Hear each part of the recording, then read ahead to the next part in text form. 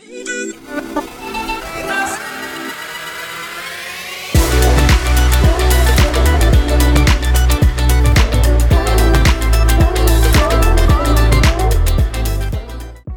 bonjour, ni hao, ¿cómo estás? This is John James and welcome to Champagne Strategy. This is a red pill business podcast which deconstructs world-class strategy focusing on growth, marketing and sales with just a sprinkling of tech and champagne. Listen to this episode if you dare, but you've been warned, there's no going back.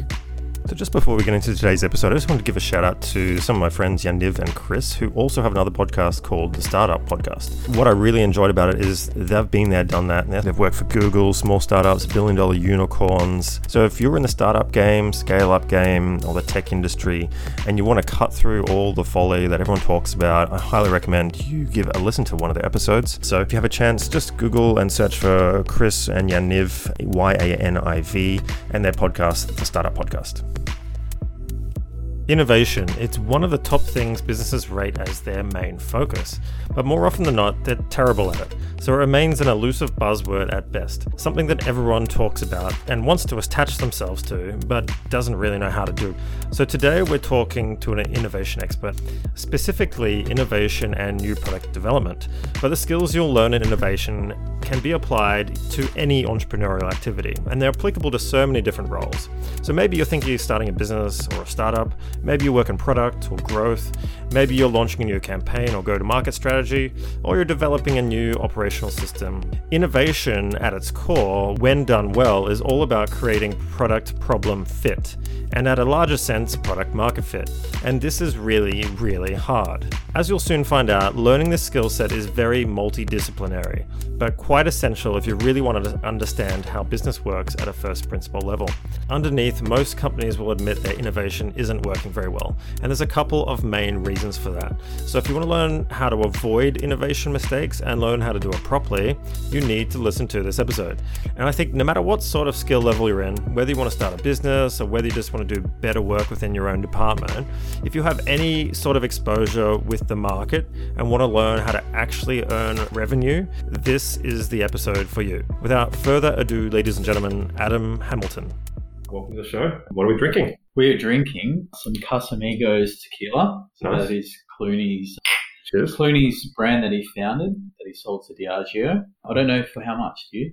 I heard he was very wealthy off this, so this is the one here. Casamigos, 100% agave. All the best ones have proper blue agave. I think the cheaper ones they sort of cut with this other silver agave or something. And that's how they sort of cut the quality. But still right. call it tequila, but it's not. Oh, we're drinking the good one. We're drinking Exactly. 100% the good Okay. stuff, yeah. I mean, Jalisco in Mexico, which is where it has to be from to be called tequila, it has to be made with 100% agave from that area to be called tequila. But then you've got mezcal and everything else, which is a different process. Is that a bit of that whole sparkling white champagne Yeah. kind of thing? I think the blue agave is a bit more expensive, slower growing, but a better quality juice. It's a bit more rounded and like luscious, which is why people have it. But I'm not a tequila expert, but we did do a tequila tasting night. So Yeah, right. yeah, and I But had it can only be called tequila if it's made from 100% agave in from that Jalisco, region. yes. Right, It's like champagne. It's Yeah. has to be of that region, and they sort of protect that. Everything else is just called mezcal, famous. But I think he did, very well out of this, hundreds of millions of dollars or something. So. Well, he definitely needed the money, so good on him. And we got number 22040 batch. So, Anyway, thanks for coming on the show, Adam. Just really quickly, 1 or 2 minutes about your career and sort of what you're doing now. So Adam Hamilton, I'm a marketing and innovation consultant. I work with companies to help them find growth through brand building and, of course, innovation. Most of my clients are from B2C, business to consumer, mostly product businesses, but not exclusively. So a lot of work, as you'd imagine, me having a background in FMCG, with that comes the clients in that space, but not exclusively. A little bit of government work, a little bit of services work, a bit of B2B services work. About 15 years on the corporate side, working in brand management, marketing, innovation for large multinationals like Mars and Lion, Kraft Heinz. So I wound up in 2019 in the corporate careers. Then I decided I would venture into the world of independent consulting. For about 3 to 4 years, I've been doing that now. So mostly in the product area and a bit of a tilt towards innovation or new product development. Largely that. There is some strategic marketing work that I do that is around brand building. That's not necessarily product or innovation based, but there's a lot of overlap, as you'd imagine. Yeah, it's funny because when we talk about, the brand versus the product, I've done an episode on product strategy, which was from a person who is consulting in SaaS, Rich Mironov, and it was really interesting from software, but very exclusively software. But I talked to him about what are the more first principles, no matter what you're selling, that is true. And I think when I talk about products, sometimes we can get fascinated on just the tangible product instead of the broader offering, yes. Which includes brand and product elements. So, absolutely. Is that why you sort of have to marry both together and then add on some pricing and other sort of strategy areas? So. It comes down to definitions and things, right? But let's have a look at innovation as value creation, right? And commercial creativity. In order to go from identifying an opportunity, an insight, a problem, an under-satisfied need, build a solution and validate that and make sure it's desirable, feasible, viable, adaptable, take it to market ultimately, you touch basically every part of the business. It's certainly every part of the marketing mix. Positioning and brand, you've got product obviously overtly, you've got distribution and accessibility, you've got communication, you've got pricing, you've got profit and loss and commercial dimensions to it as well. Customer service, delivery, everything, right? So, I see that as an overlap. And what I've been really interested in lately is I'm rereading the How Brands Grow, which, have been absolutely influential on me as a marketer. And you told me you were one of the first people to get onto this. And what was this, 13 years ago when it was first released? I don't know if I was one of the first people to get very early. I think Byron and Andrew Ehrenberg and stuff have been working on it for decades and decades. Yes. I think 50 years worth of work or something. But what I did say is I felt very fortunate for, I think it was maybe a year into my career, 2006 or so, we had Byron come out and blow people's minds in the marketing department at Mars, and we had our agency partners as well. And as you can imagine, a bit of friction. Yeah, you start sharing these laws and this evidence for things that might be counter to what they've spruiked for a long time. And it was great, but it was very influential on me as a marketer. And now I'm reading it with not a different lens, but a slightly different angle in terms of thinking, how can we use innovation to help brands grow? Because the innovation is a great conduit to driving mental and physical availability, where your current brand and portfolio positioning and competitive get up can be quite limited, and you can reach a diminishing return. So if you try and make your brand easier to think of and make sure it's distinctive and cuts through, serves people in more ways, more use cases and occasions and whatnot, sometimes you have to innovate your way forward with tangible things. You can't just communicate your way there. The added benefit as well is when you do great innovation, sure, you can sell it yourself on your own sort of website, direct to consumer and stuff, but retailers, they want your things. So it's a way of driving physical availability, transactional availability too. Yeah, it's funny. I was talking earlier about having this discussion with clients, and a lot of them seem to be very set in their ways with the products that they currently have because they've always sold it, and there's low risk with stuffing with that, I should say. When you put on this lens of light buyer, heavy buyer mark, and you start merging some of these principles or laws together, you start thinking a bit more tangentially around, well, maybe we could have a small sample product and then upsell them to something that's our cash cow, and then you have this kind of portfolio or product architecture that you're managing instead of just these sort of silos of where you think are stuck to the categories, which excludes potential sales and, like you said, potential mental availability, all that kind of thing. So, that's got me thinking about that. But have you seen that in your work with extending the products out? Or? Definitely. I think there's probably a school that exists that thinks the main weapon you have is communications and advertising. And if only they knew how good our thing was, they would buy it. If we're not growing, it must be something we're not doing with communications. But there are some very rational reasons, very practical barriers for people not buying your thing. It might not be relevant for where they are at a certain point in time. It might not be solving the problems that they have. It might not be a great fit for their life, their world, their use cases and occasions. So it doesn't matter how much you hit them over the head, reach, frequency, pointed messaging, whatever. They're not perceptual problems. They're rational barriers. And there's sometimes the only way you can overcome that is through changing things that aren't just about communications, but it's the rest of the marketing mix. What's a good innovations is just really sensible. It's too expensive. It's too complicated. I can't access it. And you can solve those things with some very sensible innovation. They don't need to be incredibly transformative from that perspective. But I mean, there's plenty of great case studies of brands stretching into, adjacencies in different segments to participate in more occasions with more segments. Yeah, I love that sort of CDP side of things or jobs to be done. Before we get into that though, a simple question, hard to answer. What is innovation? Well, I guess like I said before, I think of innovation as being, maybe in the verb sense of the word, I think of it being as commercial creativity. Very deliberately those two words, because like if we think about commercial creativity and the outcome, you're trying to create value for various stakeholders. People in the outside world, your customers, your users, your consumers, your members, hopefully do the right thing by animals and the planet and stuff as well at the same time. But really, like, who are you serving? Give them some value, and they're outside the building.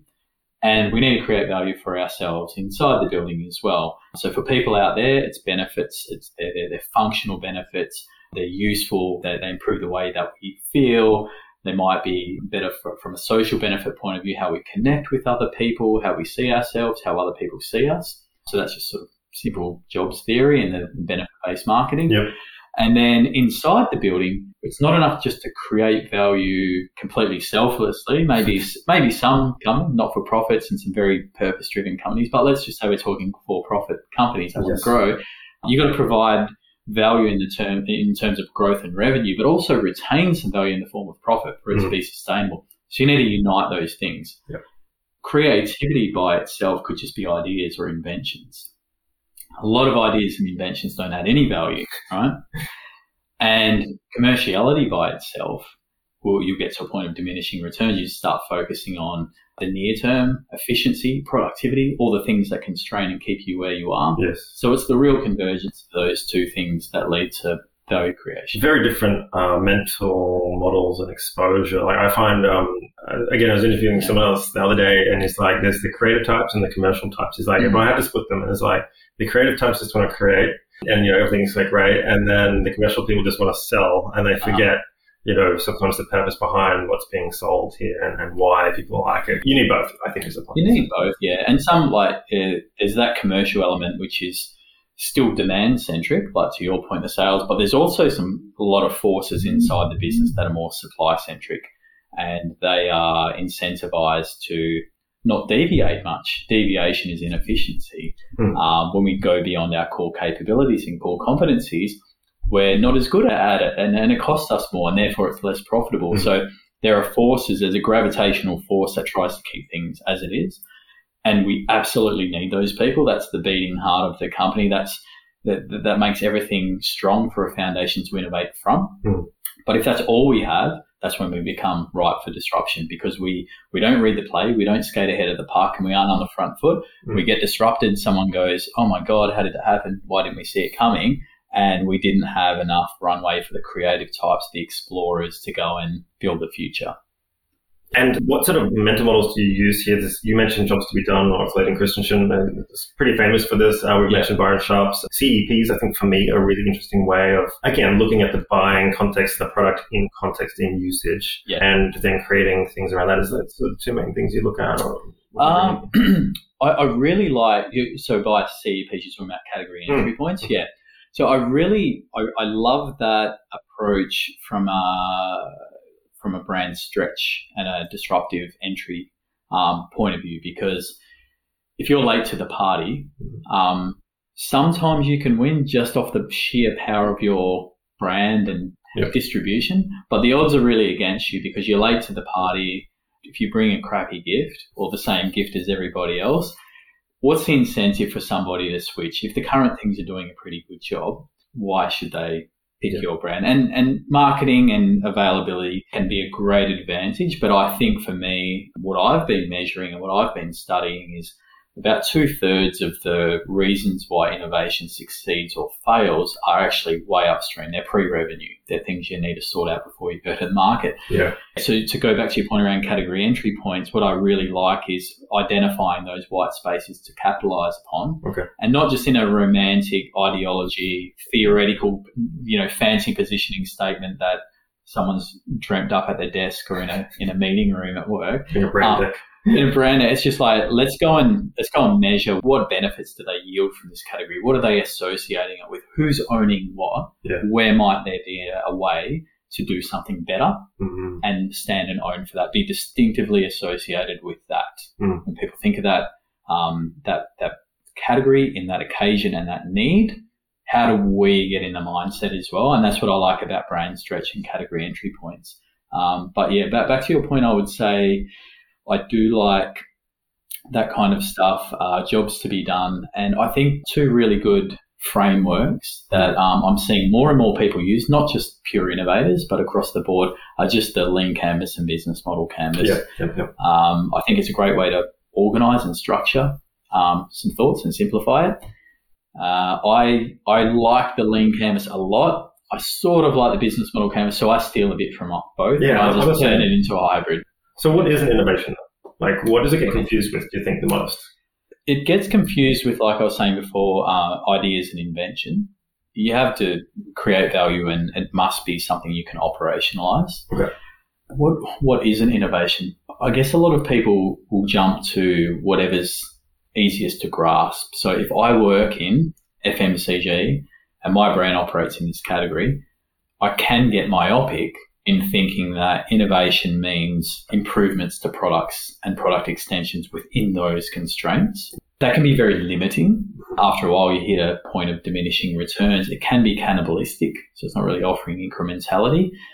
So I think that people need to broaden their horizon and zoom out a little bit and not say, well, I'm in a product-based category, therefore my innovation is product-driven. And maybe think a little bit more like the Doblin model and the 10 types of innovation, and think to yourself, there's product, services, business model, experiences, process. There's so many different ways we can bring value to life. In my current role, might not be given the runway to play in all of those spaces, but at an organizational level, thinking about business model innovation can be some of the biggest wins you will ever get, monetizing and finding new revenue streams by exploiting and leveraging your strengths and your capabilities. I think is something that should be really put into the context of what people think about when they think about innovation. I'm going to have to read Doblin. One thing I just thought of was like mimicking. You see this happen a lot with Burger King's Hungry Jack's brand in Australia. And they just, all they do is wait for McDonald's to launch something, and they basically just tweak it a bit, almost copy it and mimic it. And that's the strategy it has been for ages. I wouldn't really call it innovation, but maybe it is. What's your thoughts? I think fast following is a common strategy, and I think it can be very successful. Like, it's obviously, being an innovation person, I don't like it. But I can think of some examples in businesses where I've worked, and there's this competitor that just waits for us to do something and copies it. I guess it just depends on where you draw the line of your definition of innovation. So value creation, full stop. Yeah. Or value creation for your company. Is it new to us or new to the world? Sure. I think there's a role for both, because as a company, you need to be defending and strengthening your positions of your brands in your current competitive set. And if that means playing a little bit of catch up and not drifting behind to become irrelevant over time, that probably needs to be done. And the brand team and the marketing team, at least in the way FMCG is structured, it's part of their remit. Annual brand planning cycles. Yep. How can we grow share within current landscape? But I always go back to the bigger, more sustainable growth opportunities for innovation is when you're stretching into new space, because it's not cannibalistic. You're driving new associations, and I think going back to the Ehrenberg Bass, one of the principles, the whole distinctiveness versus differentiation. Innovation, a great way to drive mental availability and physical availability and be distinctive But really good innovations start off as quite differentiated as well, but over time they get those fast followers and those copies and they become less differentiated. Hence why things like distinctiveness and first to scale advantage are really, really important. Interesting. Okay. I never thought about it that way. So we kind of talked about the different types of innovation here. You kind of went through the different areas. Is that how you categorize innovation? Like there's product, there's process, there's... How do I categorize? So I think there's different formats. Okay. So yeah, products, services, business models, experiences, process, SaaS.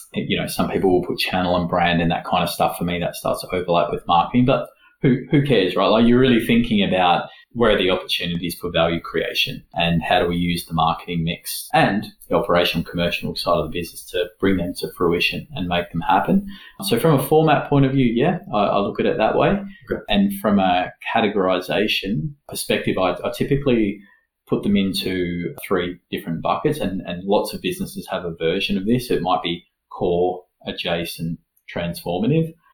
GE had a model which was now, next, and new. And some have things like renovation, stretch, and breakthrough or step change, whatever it is. The concept is the same, right? The closer you play to your core business, the fewer uncertainties and lower risk. and perceivably lower risk, because you know more about your market, the technical side of things, how you're going to make it, you're going to get it there, and it's a surer bet. You can, it's a surer bet in terms of there's less unknowns. Yes. But in terms of the surer bet around the financial, like the succeeding, money, like the nearer in stuff fails at a pretty similar rate to the. Oh, really? Yeah. Like it has a much lower chance a lot of the time of returning the cost of capital, because a lot of these nearer in things are done through the lens of a business's mindset. What can we make? What can we do quickly? What can we do cheaply? So therefore, the actual thing you put out in the market is hardly novel. It's pretty predictable. It's more inside out rather than outside. It's like asset bias, sort of supply push kind of stuff. Yes. So it'll hit about 50% of its forecast, and it will not survive more than 2 to 3 years in the market. And that's not long enough with small size of prize to recoup the cost of human capital, any sort of formulation, development and testing, packaging materials, inventory, selling costs, creative, research, media, all those sunk costs. They take a while to break even on those. So they seem safe, but some of the safer stuff can be the riskiest stuff, because what else they do? They come at an opportunity cost. What could you have been working on? That's exactly right. If you didn't spend 14 months and 9 divisions working on that. So you have your core, which is less uncertain but potentially less incremental value. Then you have your stretch or adjacencies, which is a mixture of uncertainties that might use some of your capital equipment, but you're pushing into category X. Okay. Or it could be something completely novel for an existing space.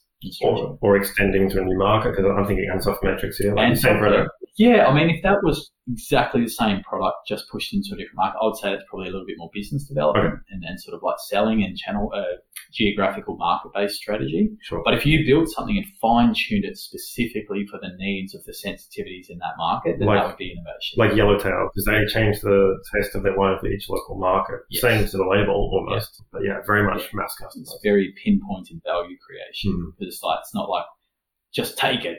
Yeah. And just put some ads and billboards and it'll work. It's like, no, let's find out what they want, what they prefer, what they desire, and see if we can give it to them. So yeah, you have that, and then the final one is this breakthrough, step change, transformative stuff. And the moonshot sort of. The moonshot, like what kind of innovation can change the game that we're in? What can help us manifest our purpose in a completely new way? What can stop us from being the disrupted by getting ahead of that, potentially making ourselves obsolete? And that stuff gets really heroed a lot. Yeah.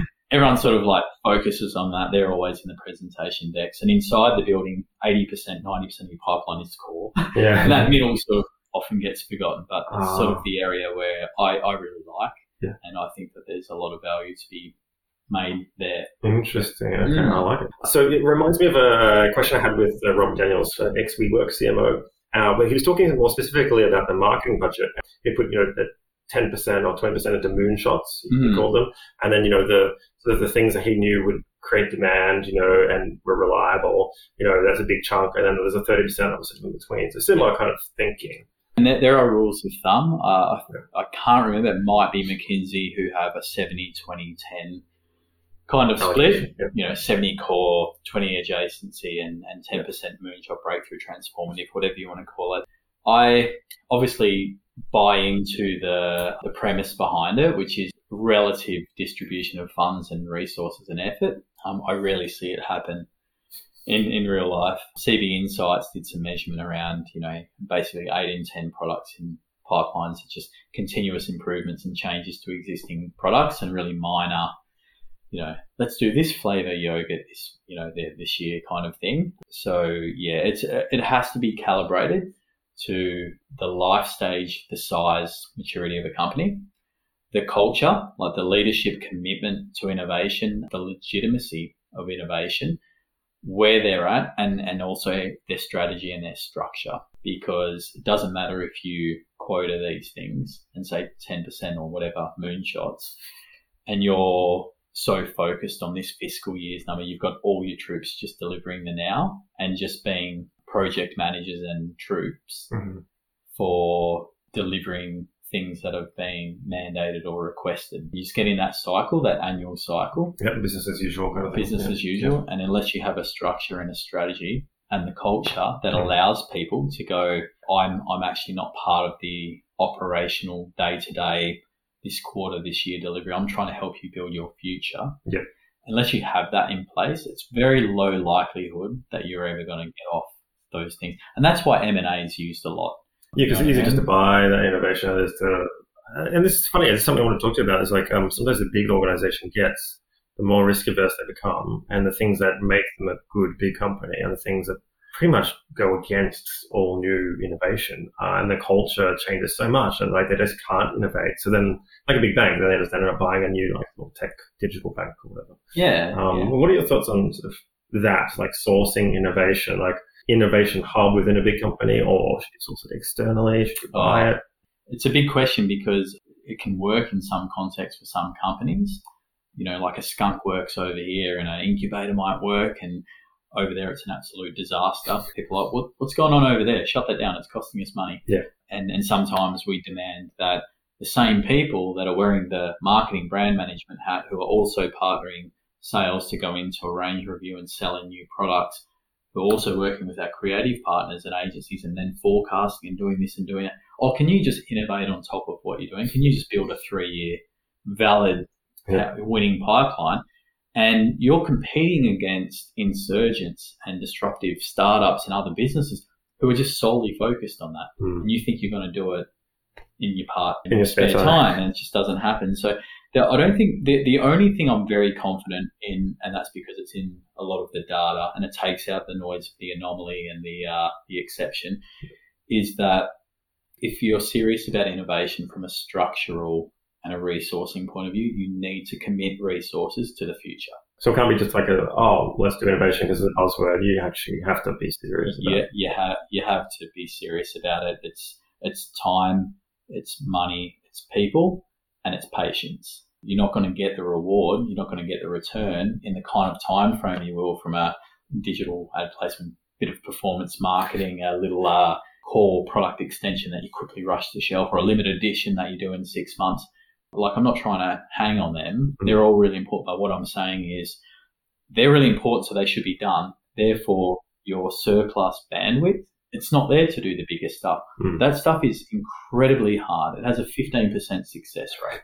You can't do it as an afterthought. It needs to be very rigorously thought through, explored, validated, tested, iterated, before it gets scaled. Yeah. So that's the thing that I'm really confident in is having a clear commitment and leadership, particularly CEO, so important. So it can't be tokenistic. It can't be just a line on the, let's update our values on the wall and scribble out one and then put innovation. Let's add innovation, let's add diversity, let's add sustainability, tick, tick, tick. Yeah. Say all the right things and then whip people for trying anything outside of the box. That's never going to work. Okay, so you kind of mentioned a further point there, which is like maybe tokenistic committal to innovation. Are there any sort of other major failure points that you see time and time again, or circumstances that always kill innovation? Could probably at two levels, right? There's like there's the macro level, and that's like the organizational level. That could be a number of things, from, like I mentioned before, culture and leadership, absence of commitment. It might be a short-sighted strategy or an absence of strategy, or a strategy where corporate strategy and innovation strategy do not connect. They're not integrated. They're not in alignment. It's not clear how innovation is helping the business achieve its vision, purpose, and mission. So innovation is sort of this side thing, and it doesn't have the support. It has a lot of barriers and opposition inside the company. Insufficient resources, not enough time, not enough money, not enough people, not enough patience, but also quality of people as well. In my career, I've seen many times where, how can I say it nicely? Maybe not the sharpest people were gone to lead innovation projects, and it was very much treated as a execution deployment kind of role. We've already scoped it. We have a finite start and end, and go and project manage this in a very linear fashion, and then we fail at scale. Which isn't the ideal time to fail. No. Ideally, you'll do that well upstream, pre-revenue, in some of your testing and your experiments. So there's that. There's definitely the resourcing side of things, leading into what I was saying before about linearity of project management. Really poor processes or an absence of process. There's about just over half of companies don't use any formal process to innovate with. And most of those that do will use something like Stage-Gate or Waterfall, which has the capability to be great, but the way that it's used is it doesn't really reward uncertainty, and it doesn't empower iteration, changing your mind. Stage-Gate and Waterfall were born out of construction, manufacturing. And so it's like manage on time, in full, within scope, no variation. It's a risk governance vehicle as opposed to a true innovation ally. Yes. So I would say lack of process or wrong process is another one. And the final one would be at a macro level would be metrics. So if we incentivize people to do things that are small, safe, and short term, or we have KPIs that encourage people to hack the system by launching or relaunching existing product lines just to hit a KPI number, we're going to get what we ask for. So you need to be really careful about those incentives and like where the bias may be in that incentive. It's the worst case scenario. Yeah. What was it? I was talking to Alison, and she's an economist, and she's done a PhD, and she's like, every incentive can be gamed or something by the employee. And so like there's this inherent risk with incentive choice. Yeah. Where that happens. So like you can't just pay an innovation person, he's 150K, and like if it works, you get 1%. Like that's a lot of work for a very small upside. You know what I mean? And vice versa, you pay them too much and not enough incentive. So.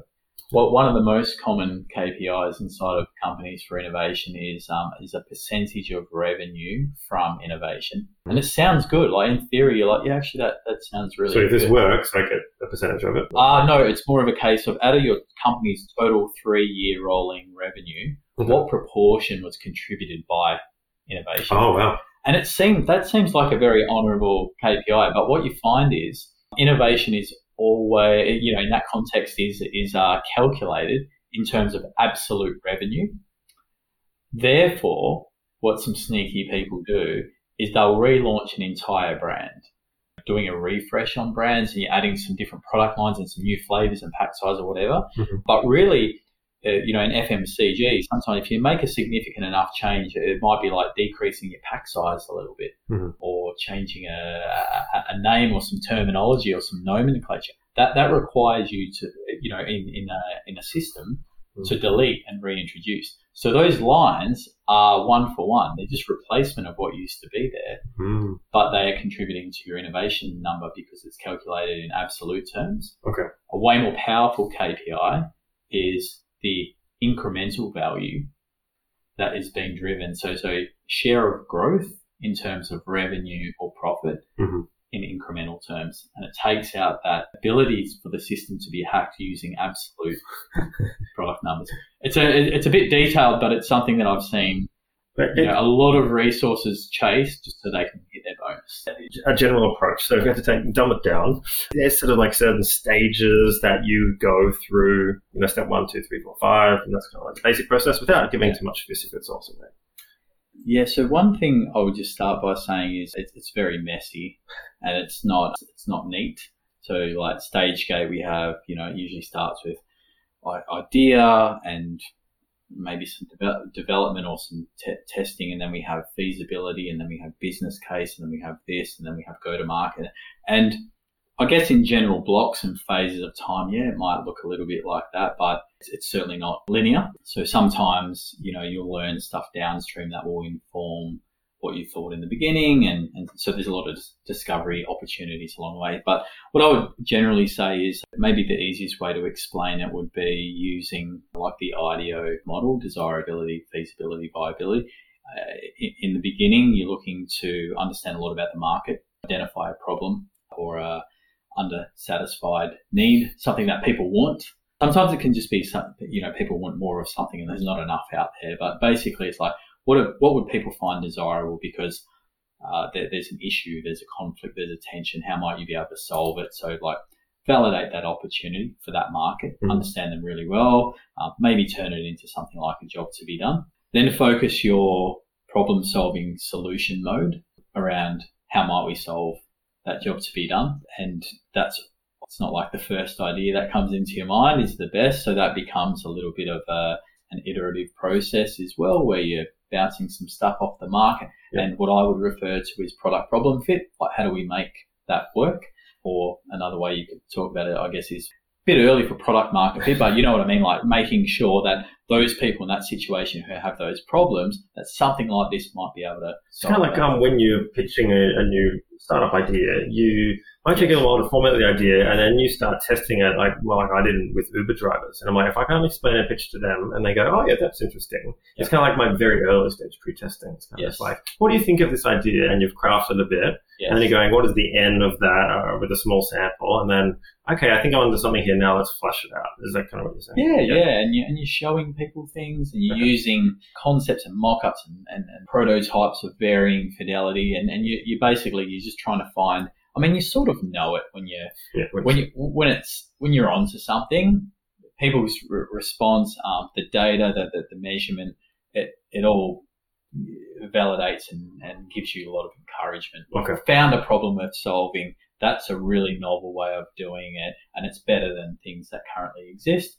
And then what you're trying to do from there is figure out, okay, is it even practical to make this and market this and commercialize it? Sure. So that's where the feasibility stuff comes into it, which is, do we know how to make it? Would we make it? Would we partner with someone? Would someone else make it for us?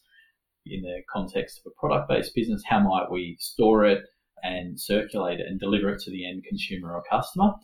That brings in some channel information as well.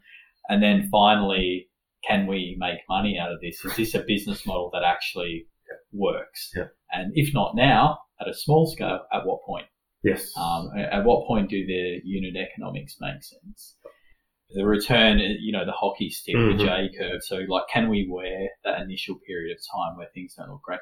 Now, that might be not even existent, other than the cost of your human resources, your creative and your media, for a lot of innovations. Like those brand stretch and adjacent innovations, sometimes you're not sinking a lot of capital into those things. It's about leverage. Just happened to me the other day, and because this is where services, I think, is very different to product, is that services, you've already kind of got the infrastructure there. You can often descale or simplify and de-feature a current service without changing any of your operations. You're just repackaging it with a different bow at a lower price point or whatever, and then sell into a different segment. And then you can do that 2 or 3 times and then upsell them, and then suddenly you turn one service into 5 with pretty much like very negligible cost. Yeah. And when it comes to SaaS, this is why SaaS businesses have so high valuations, is because the variable cost of an additional unit production is like almost nothing. Yeah. So once you've got that fixed cost infrastructure set up, it's like the scalability is crazy. Where I think, and you mentioned this to me about product, is like sometimes creating a prototype of a product is really high risk because you've got to invest a lot of money in that process to get the first unit done, and you don't know if it'll be successful or not. Well, that's right, particularly if if you say you're going to do a test market and you're actually going to get some transactional learning with paying customers, if you're in food, that's a huge undertaking because, do the wrong thing, you can kill people. There's regulations, there's laws, there's legislation, there's so many things you need to get right. And a digital conceptual version of something might be mediocre because people can sort of get their head around it and go, oh, I know what you're trying to do there. Yes, if you just did this, you just did that. You can put a beta out there and just be very clear and say this isn't optimal yet, but we just want to use it. Tell us what you think. You can't do it like you give someone some food or a functional supplement or something like that. If it doesn't work, if it tastes bad, any of these other things, like there's not much learning value in that. You've slowed down, and for a lot of my clients, they're worried to do a test market, show their hand to the public because some of these lead times are very long. And if you have a more flexible, nimble, agile competitor, they might beat you to the market. But some of the things you can do in services and software with innovation and testing and iterating on really short time frame, product innovators would love to be able to do that. A lot of the time I've actually done pre-selling. So I pre-sold the idea before we even created the service. And, you just get some minions to do the back-end system to create it, and it looks like it's automated, but it's not. The Wizard of Oz. Yeah, the Wizard of Oz. Or you do a landing page going, hey, this is the new product. I've got opt in here, be the first cohort, and you haven't even created the product. You're just testing. Is there demand for this? Are people willing to transact? Well, the Stripe thing, you'll find out within, a couple of days if that's got validity or not. Yes. And then you go, okay, I better build that thing. Yeah, and I've done that many times, and it's been great. Yeah. You can't do that with the product. No, I think the closest we do is we have depth interviews and focus groups, and we do quantitative concept testing, and you're trying to triangulate all these. None of them are good enough to say this is going to work or not. Yeah. But they're good enough to try and poke holes and de-risk it, right? Sort of saying like, am I feeling better or worse about this based on all this new bit of information? Therefore, what am I going to iterate and change for the next time? And you keep going through until you get there. And a lot of it's simulated. A lot of it's pre-market. A lot of it's not the real thing. I mean, in products, depending on your channel strategy, you can get sign-ups, you can get letters of intent, you can get registration. Well, look at Cybertruck. I mean, that's what he did. Is still not made. What was that? 2019 or 18? He announced Cybertruck, and it's my stuff production 20. That's right. I forgot about that. And they made what was it? 15 million or 100 million or something of pay $100, and that's what he was doing. He was testing. Yeah. I'm sure that functional model was not that first Cybertruck wasn't really functional on stage, and they made it functional afterwards. But it's just like, hey, there's an idea. What do you guys think? Yeah. And I'm like, yes, give me that. Yes. Will it have unbreakable windows? Is that is that truck like this unbreakable sort of steel? Is that sort of car safety compliant? Failed, didn't it? Window break. Well, that was a publicity stunt. I think it was on purpose. Gotcha. Yeah. Fell for it. But well, pretty much everyone did. And look, you have to have crumple zones for car safety, so you can't have this like sledgehammer-proof siding on your car. Like, it's not going to work. But anyway, he sold the coolness of that, and I'm sure the eventual product model is going to look pretty different to some of the promises that were made. But I thought that was a really cool way of taking that innovation mindset that came from PayPal and the software world and applying it to physical products. Yeah, which would probably be the highest fixed cost products to make, which would be cars. Like. The processes for that would be insane. Yes. But mock up a little shell prototype. Not that hard, right? Yeah. And consumer electronics, a lot of that kind of stuff is done. Consumer durables even. A little less in food, but it's not because you can't. Yeah, I think there's just a little bit of fear that comes with in-market testing that still exists in particularly in FMCG. And what about measurements? So you kind of touched on some of the KPIs and ways you should be measuring innovation, but obviously there's a pretty hard thing to measure, arguably. What's your way of going about doing that all? When you're managing innovation in a company as an outcome, it's all relative to your objectives, of course, but as an outcome, you want to be able to see tangible value creation, profitable, hopefully, value creation, contributing to the growth of the company in a way that's very consistent with the corporate strategy and the strategic imperatives, right? We're helping the company do what it's trying to do.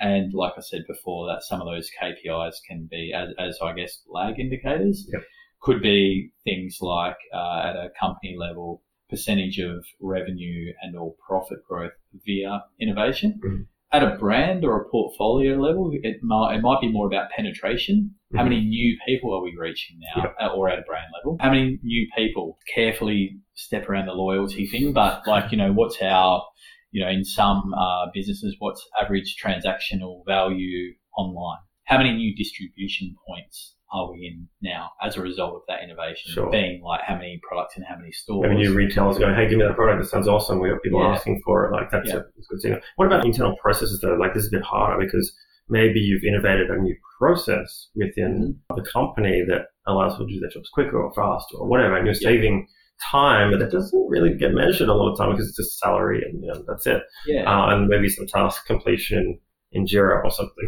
So how would you measure that?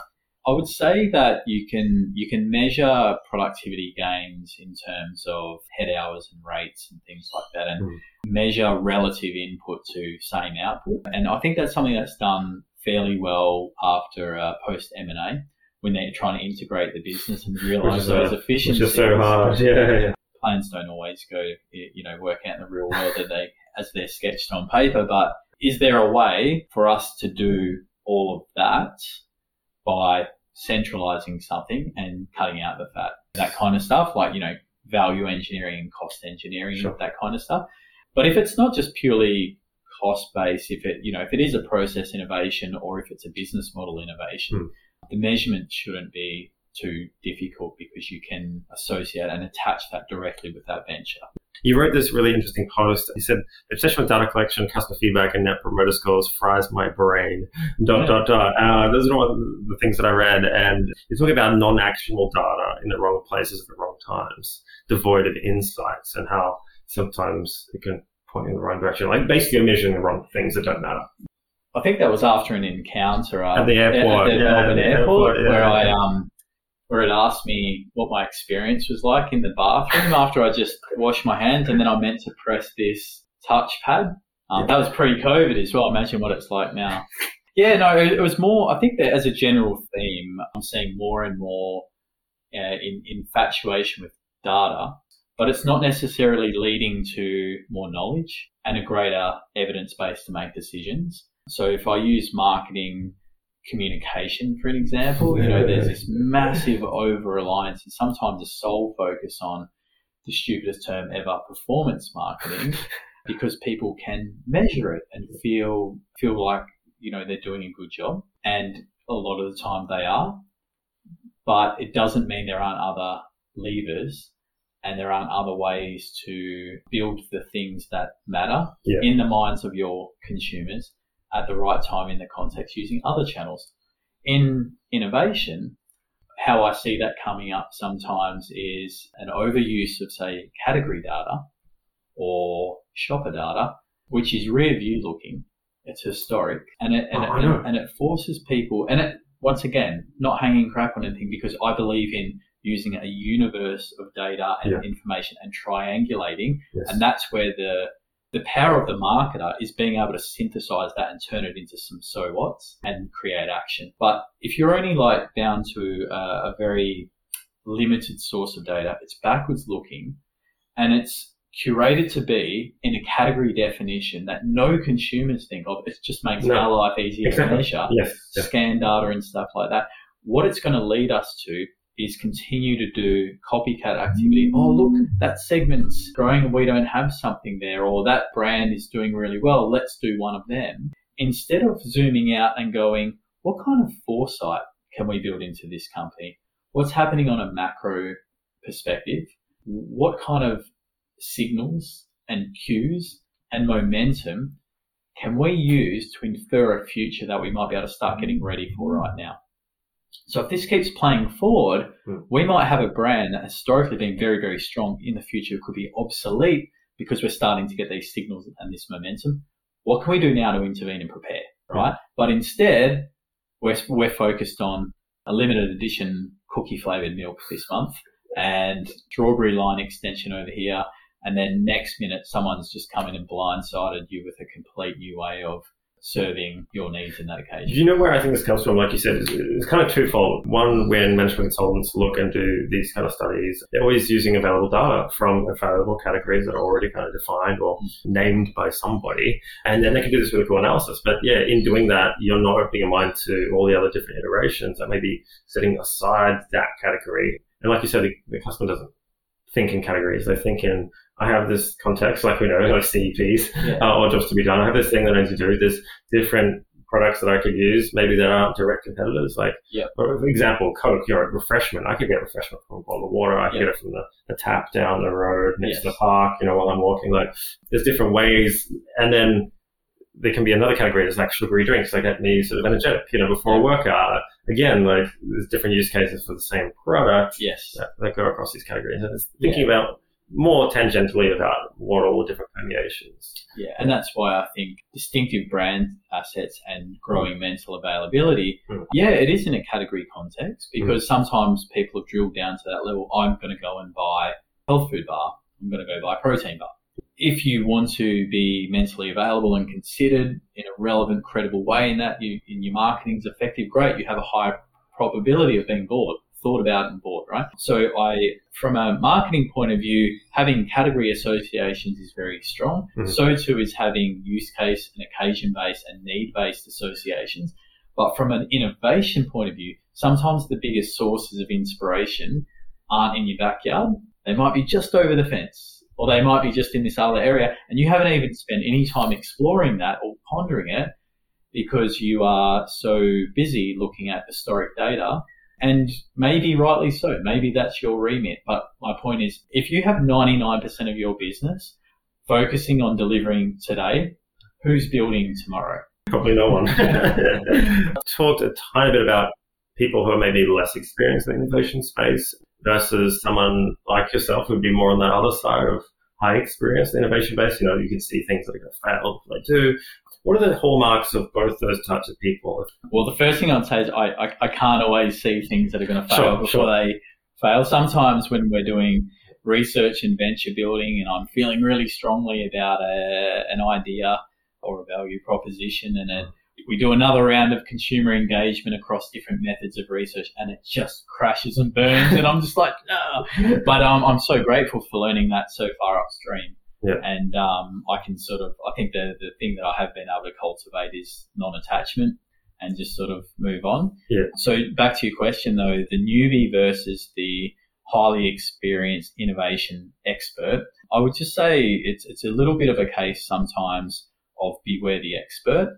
If you're an expert without being open-minded and curious with some humility, it's pretty dangerous, because you think you have the answers from early on, and you stay a little bit closed-minded to the other alternatives and shifts in the market. And opportunities to make something better. And there are always, like I always say when we're ideating with teams, I always say just get all your ideas out there, even if they're not fully formed or they're great, because brilliant ideas stand on the shoulders of great ideas, which stand on the shoulders of good ideas.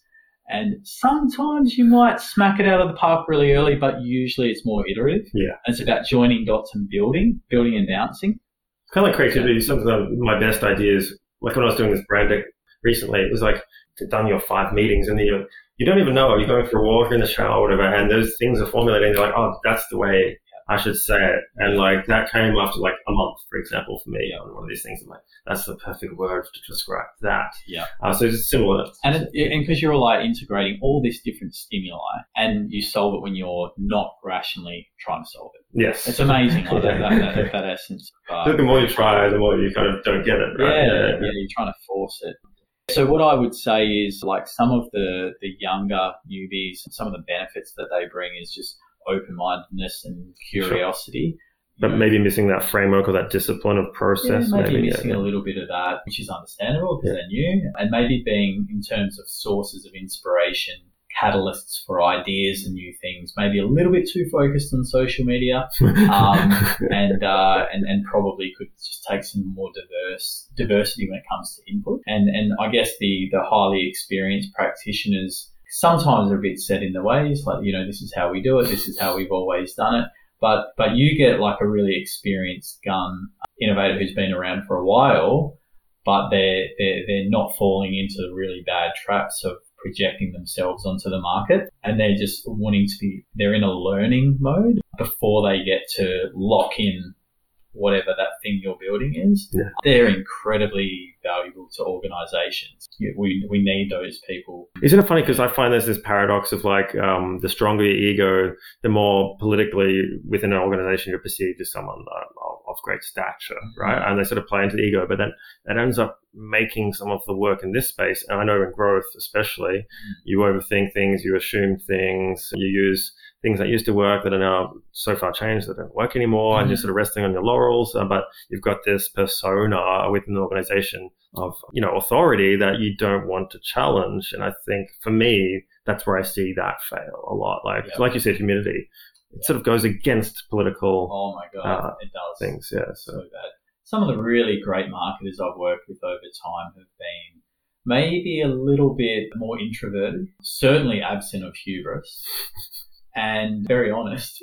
And so they're going to go and present something, and saying I'm not sure isn't really rewarded. You know what I mean? But it's true. Most of the time we don't know, and we should be asking to go and find out.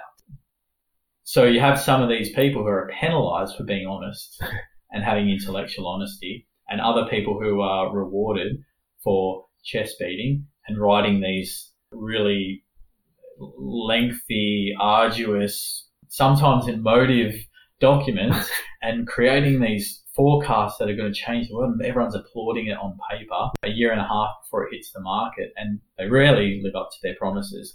So yeah, I see that as well, and I think it's a cultural thing and it's a process. Like I was mentioning the other day, and again for growth, which is highly innovative, by the way, so there's parallels there. There has to be this toleration of that within the culture. So there has to be a relaxation of this political kind of hierarchy. And there has to be a tolerance of not having the answers, being wrong, and that not negatively affecting your political aspirations in the company.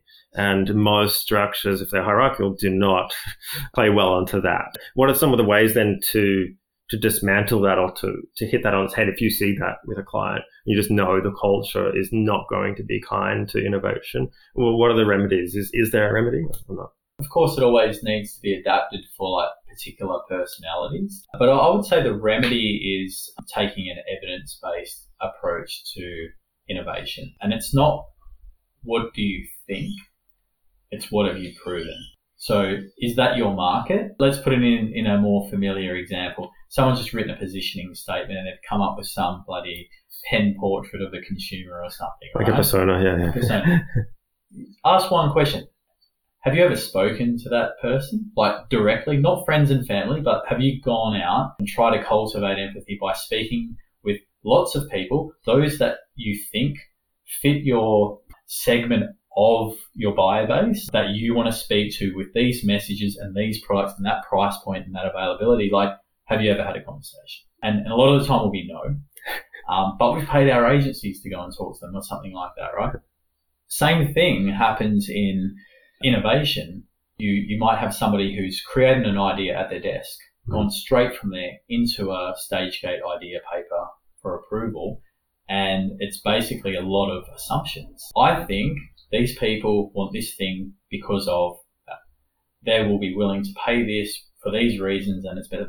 It's very hard because you sometimes don't know that you're projecting. You don't realize how, like if you think about the people we work with or even us in our former lives, the salary we were on, the areas we've lived, our household structure, our values, our interests, and all these kinds of things. We're in our own little bubble, aren't we, almost?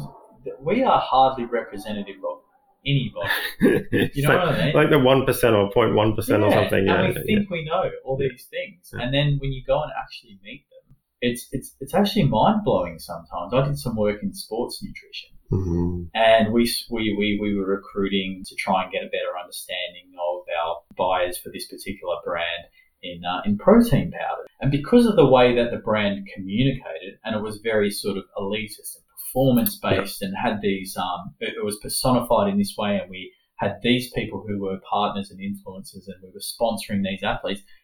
The team just had in mind the kinds of people that would be buyers. So through a research study, qualitative research study, this one, they recruited heavy brand buyers, right? Using all the right criteria, very tight screen. And when the people rocked up into the focus group, and, let's not get into how valuable a focus groups and ethnography and views, but the people that rocked up to this focus group, the marketers in the room were like, what went wrong? Like, did we get the brief wrong? Are we in the wrong room? Yeah, these are did we get our night and our time mixed up? No. They were the right people. That's more representative of the people buying your tubs of protein every month than the cover of Sports Illustrated. Yeah. Those people just want to feel better about themselves. Those people want to get in shape, and they would aspire to be like those people, but it's probably pretty inaccessible for a lot of them. And you know what? Those people that look that way, that you portray and sort of back, are less than 1% of the population. Middle Australia, who are interested in health and fitness and doing better for their body, they look like that. I don't mean to say that brands shouldn't use aspirational things and tools and techniques and everything to aspire people to aspire up. But I would say that sometimes, like when you're thinking about need states, usage occasions, media channels and messaging, and even product development as well, think about the broader population, the big critical masses, because there's a lot of value in solving their problem. And especially when you talk about partnerships as well, it's like understand your customer, and sometimes who you think customer isn't, and then you talk to them and you're like, oh, well, they all do this thing, and if I partner with that, that'd be a really good, co-promotion with our product. And it makes you think in very different ways you'd never considered before by like talking to your agency and go, no, you should spend some more money on, this primetime TV show,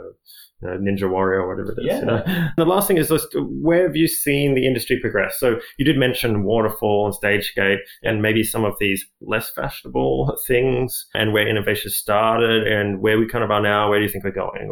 I see jobs to be done in a certain way because I was trained in a certain way, and I'm a fan of Clayton's work and HBR and all that kind of stuff. Well, I pick and choose what I like. Yeah. Right? Some people who've never been exposed to it in the right context, I see jobs to be done used in sales presentations for Woolworths and Coles, and it will have things like jobs to be done: 1, drive sales; 2, increase average sales. That's not jobs to be done. No. So my point would be like some things are completely misused. The more popular they become, the more watered down, the less powerful they become. Yeah. It's like everyone says Byron doesn't believe in loyalty. It's like, no, I never said that. They get misquoted all the time. Yes, and people spruiking all this stuff about distinctive brand assets and brand building, or like the importance of salience, and then you'll have a look at their media strategy and their TV flighting. It's like 3 weeks burst on air, and 49 weeks a year they're not. So look, there is some irony in there. What's changed in innovation? When you have a look at the data, the importance of innovation to build the future of organisations is very well understood at the executive level. Mm-hmm. I think I read an article the other day. It's a top 3 strategic imperative in 75% of organisations. Wow. Right? So there's the importance is understood. There's still the gap between being good at it and operationalising it and getting it to coexist with business as usual. So I would say that has grown, and what has probably accelerated it is this period that we've gone through of insurgency and disruption and people digitising things and finding their own category entry points and coming in at the bottom and really like not playing by the same rules. So maybe that lowering barrier to entry of innovative new product development, like the cycles are quicker. It's like bang, you get to market, test something out. It's even companies you can contract to kind of like test something with existing distribution, just bang, contract them to do it, and they've got everything set up. I mean, you and I with 10, 15 grand on a credit card can go and stick it to some really big companies in certain areas. If there was some white space, we see something. With that bit of money and a little bit of effort and some energy, we could recruit consumers and get people Upwork and Fiverr and Airtasker doing stuff for us. There's a lot of tools from graphic design and, we can do stuff ourselves and different services. And then just say it is a product, we can use a contract manufacturer and do quite a tight minimum order. Like a contract brewer, for example, they hold the liquor license and everything. It's sort of like small writing. It's like them because it's their product, but then you can create your own beer label and bang. Take it to market. People are doing it every day. Yeah. And, they're failing just as often as the corporates, but you hear a lot about the successes. Yeah. Survivorship bias, right? But I mean that's a truth because of the disruptive environment, because lower barriers to entry, because of the more agile, nimble, quicker approach to building or like working in a small business or doing stuff in a startup versus a legacy business that has a lot to look after, a lot on the line, a lot to risk, and a lot of stakeholders and interdependency. So like it's very hard there, and I think large organizations look at small ones and go, that's really cool to be able to move like a ninja. Yes. And the little guys go, your brands and your distribution and your partners and networks, oh my God, they want a bit of what each other has. Yeah. So that's in my client base, that's definitely understood and definitely on the radar, and now they're looking for other ways to operationalize that. So to your point, StageGate's still there. Take a while. Maybe it should be like, maybe StageGate should be a process for certain types of innovations that are highly certain. You know what you want, you know your scope, you know your time frame. Yep. There's a lot less uncertainties. But when you're using or when you're pursuing things that are more uncertain, adjacencies and breakthroughs, maybe you need a little bit of design thinking in the front end and some lean startup mentality for test and learn and MVP, and working in a more agile fashion, doing things in small chunks and a lot of collaboration, a lot of convergence and divergence. So sort of hybrid project management methods. Yeah. It's funny you say that because like everyone thinks agile is really the new thing. And I'm like, no, it's from the 1970s, number one. Number two, the biggest tech companies in the world don't use it anymore. They have their own ways of doing things that have been adapted to their organizational structure that work for them, which, like you said, blend little bits of, maybe it's a mix of agile, waterfall, and StageGate together. So, what about the companies that do it really well, innovation? Like if you had to look at the Rolls-Royce of innovation, is there a couple of companies that come to mind or brands that do it really well? I'm reluctant to say any companies because it does ebb and flow based on how well they're doing. And I say that in a cross-industry perspective. There's no doubt at all that when you see the top 20, top 50, top 100 lists of the greatest innovators, you're always going to have the Apple, the Microsoft, the Amazon, that, and then in every presentation there'll be an Airbnb, a Netflix, and Uber kind of case study. Yeah. I'm reluctant to say that because I think it should be in the context of your industry, because your conditions aren't the same. Yeah, there's so many other different variables. In a super cash-rich business that is technology-based versus over here versus somewhere else. So like for that part, I don't like that. And sometimes the method for getting to that short list of the top 50 or whatever, it's sometimes just the industry voting. It's peers in the industry voting, and then it's share market price relative indices. So sometimes the methods I don't buy into, but I think what I would say is the better organisations when it comes to innovating have it in their DNA, and a very bare minimum they commit resources to. They have that, we were talking before about that dual approach, like that ambidexterity. Most of the organisation is delivering the now, operational efficiency, grow share, be productive, maximise profit. You need some of it to go, what's next? What's new? Product roadmap, that kind of thing. A couple of questions to finish. A really good book that's changed your way of thinking for the better that you'd want to recommend other people read? It would have to be The Price of Tomorrow by Jeff Booth, and it's about how exponential technologies are impacting the world, and how as a force they're actually deflationary. They make things cheaper over time, right? Technology is generally a deflationary force. Sure. Moore's law and all of those kinds of things. However, what's really interesting in this book, and it looks at renewable energy, it looks at blockchain, it looks at so many different exponential technology, AI, and all that kind of stuff. The interesting part is the convergence between technology as a deflationary force, but a global economic system that is inherently inflationary, where we need GDP growth, we need some inflation, not as much as we have at the moment, and we need to be able to pay back debts. It's a debt-based financial system. Sure. So technology, if it was fully effective in so many areas, it could actually have the role of shrinking GDP. So I just found that one of the best books one of the most provocative books as a human and as an innovator recently. So I definitely recommend that to anybody who's interested in technology and I guess futures and foresight and stuff like that. What about a website or something that is your go-to website for thinking around this space of innovation? You did mention one of the canvases one before that comes from a website, but I can't live without Miro. Okay, for conceptual diagrams and joining things together, or because there's lots of different templates, right? There is, yeah. So, I mean, its original name, I think, was Real Time Board. Yeah.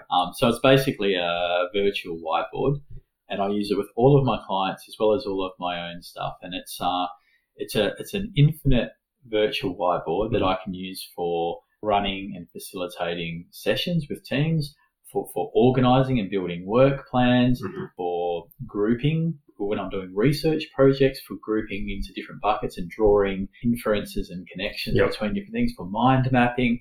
Yeah, it's just I used to make diagrams for presentations too. So if there's a complex diagram that I want to take inspiration from someone else's diagram, I can recreate it quickly and easily. Handy. Whereas in Word, it's not built for that. Yeah, I think that one of the good things is it's your whiteboard, basically infinite in terms of how much you can use. Yeah, you just keep going out to space. And it's not like when you're you're working in an office, you go back the next morning and someone's like cleared out all your stuff and you're like, no. Damn it. Yeah, because you've got an actual real whiteboard. I have a real whiteboard over there. Yeah. So what about a piece of software or tech? It could be hardware or software that helps you get the job done better. You have mentioned software, so maybe something else. Tech. My other favourite, so my two things that I always have to have, one is Miro Whiteboard, the other is my Remarkable Note. Oh, that's right. I have seen that. The tablet. Yeah.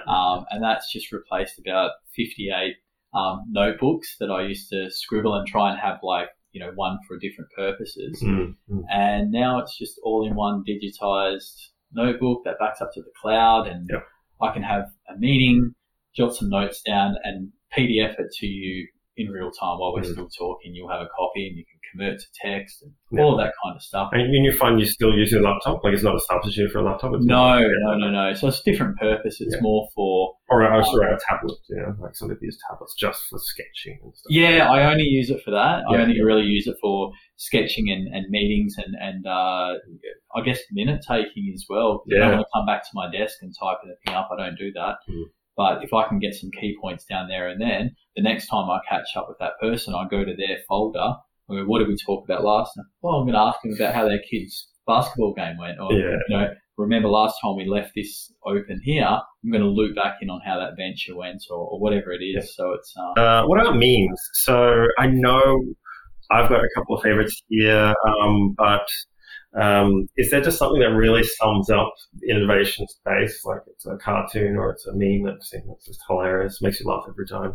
One that I really I relate to many of them, and I think I saw you put something on LinkedIn recently about Tom Fishburne and Mark Cartoonist.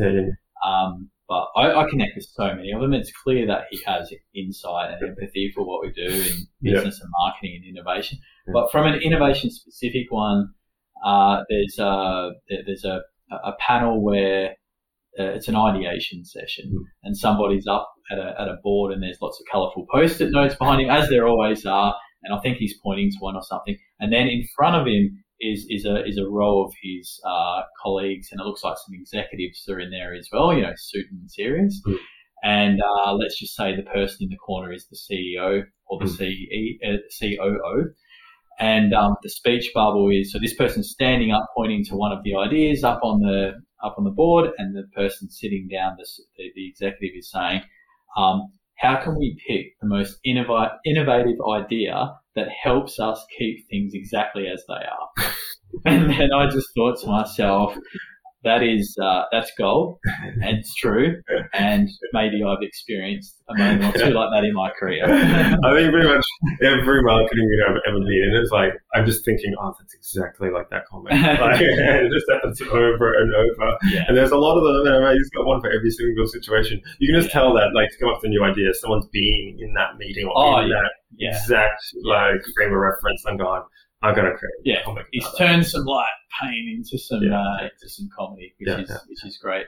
You said you're a consultant and you're doing this by yourself and a couple other people, I assume, but tell us commercially what you're working on right now. Yeah, so marketing and innovation consulting.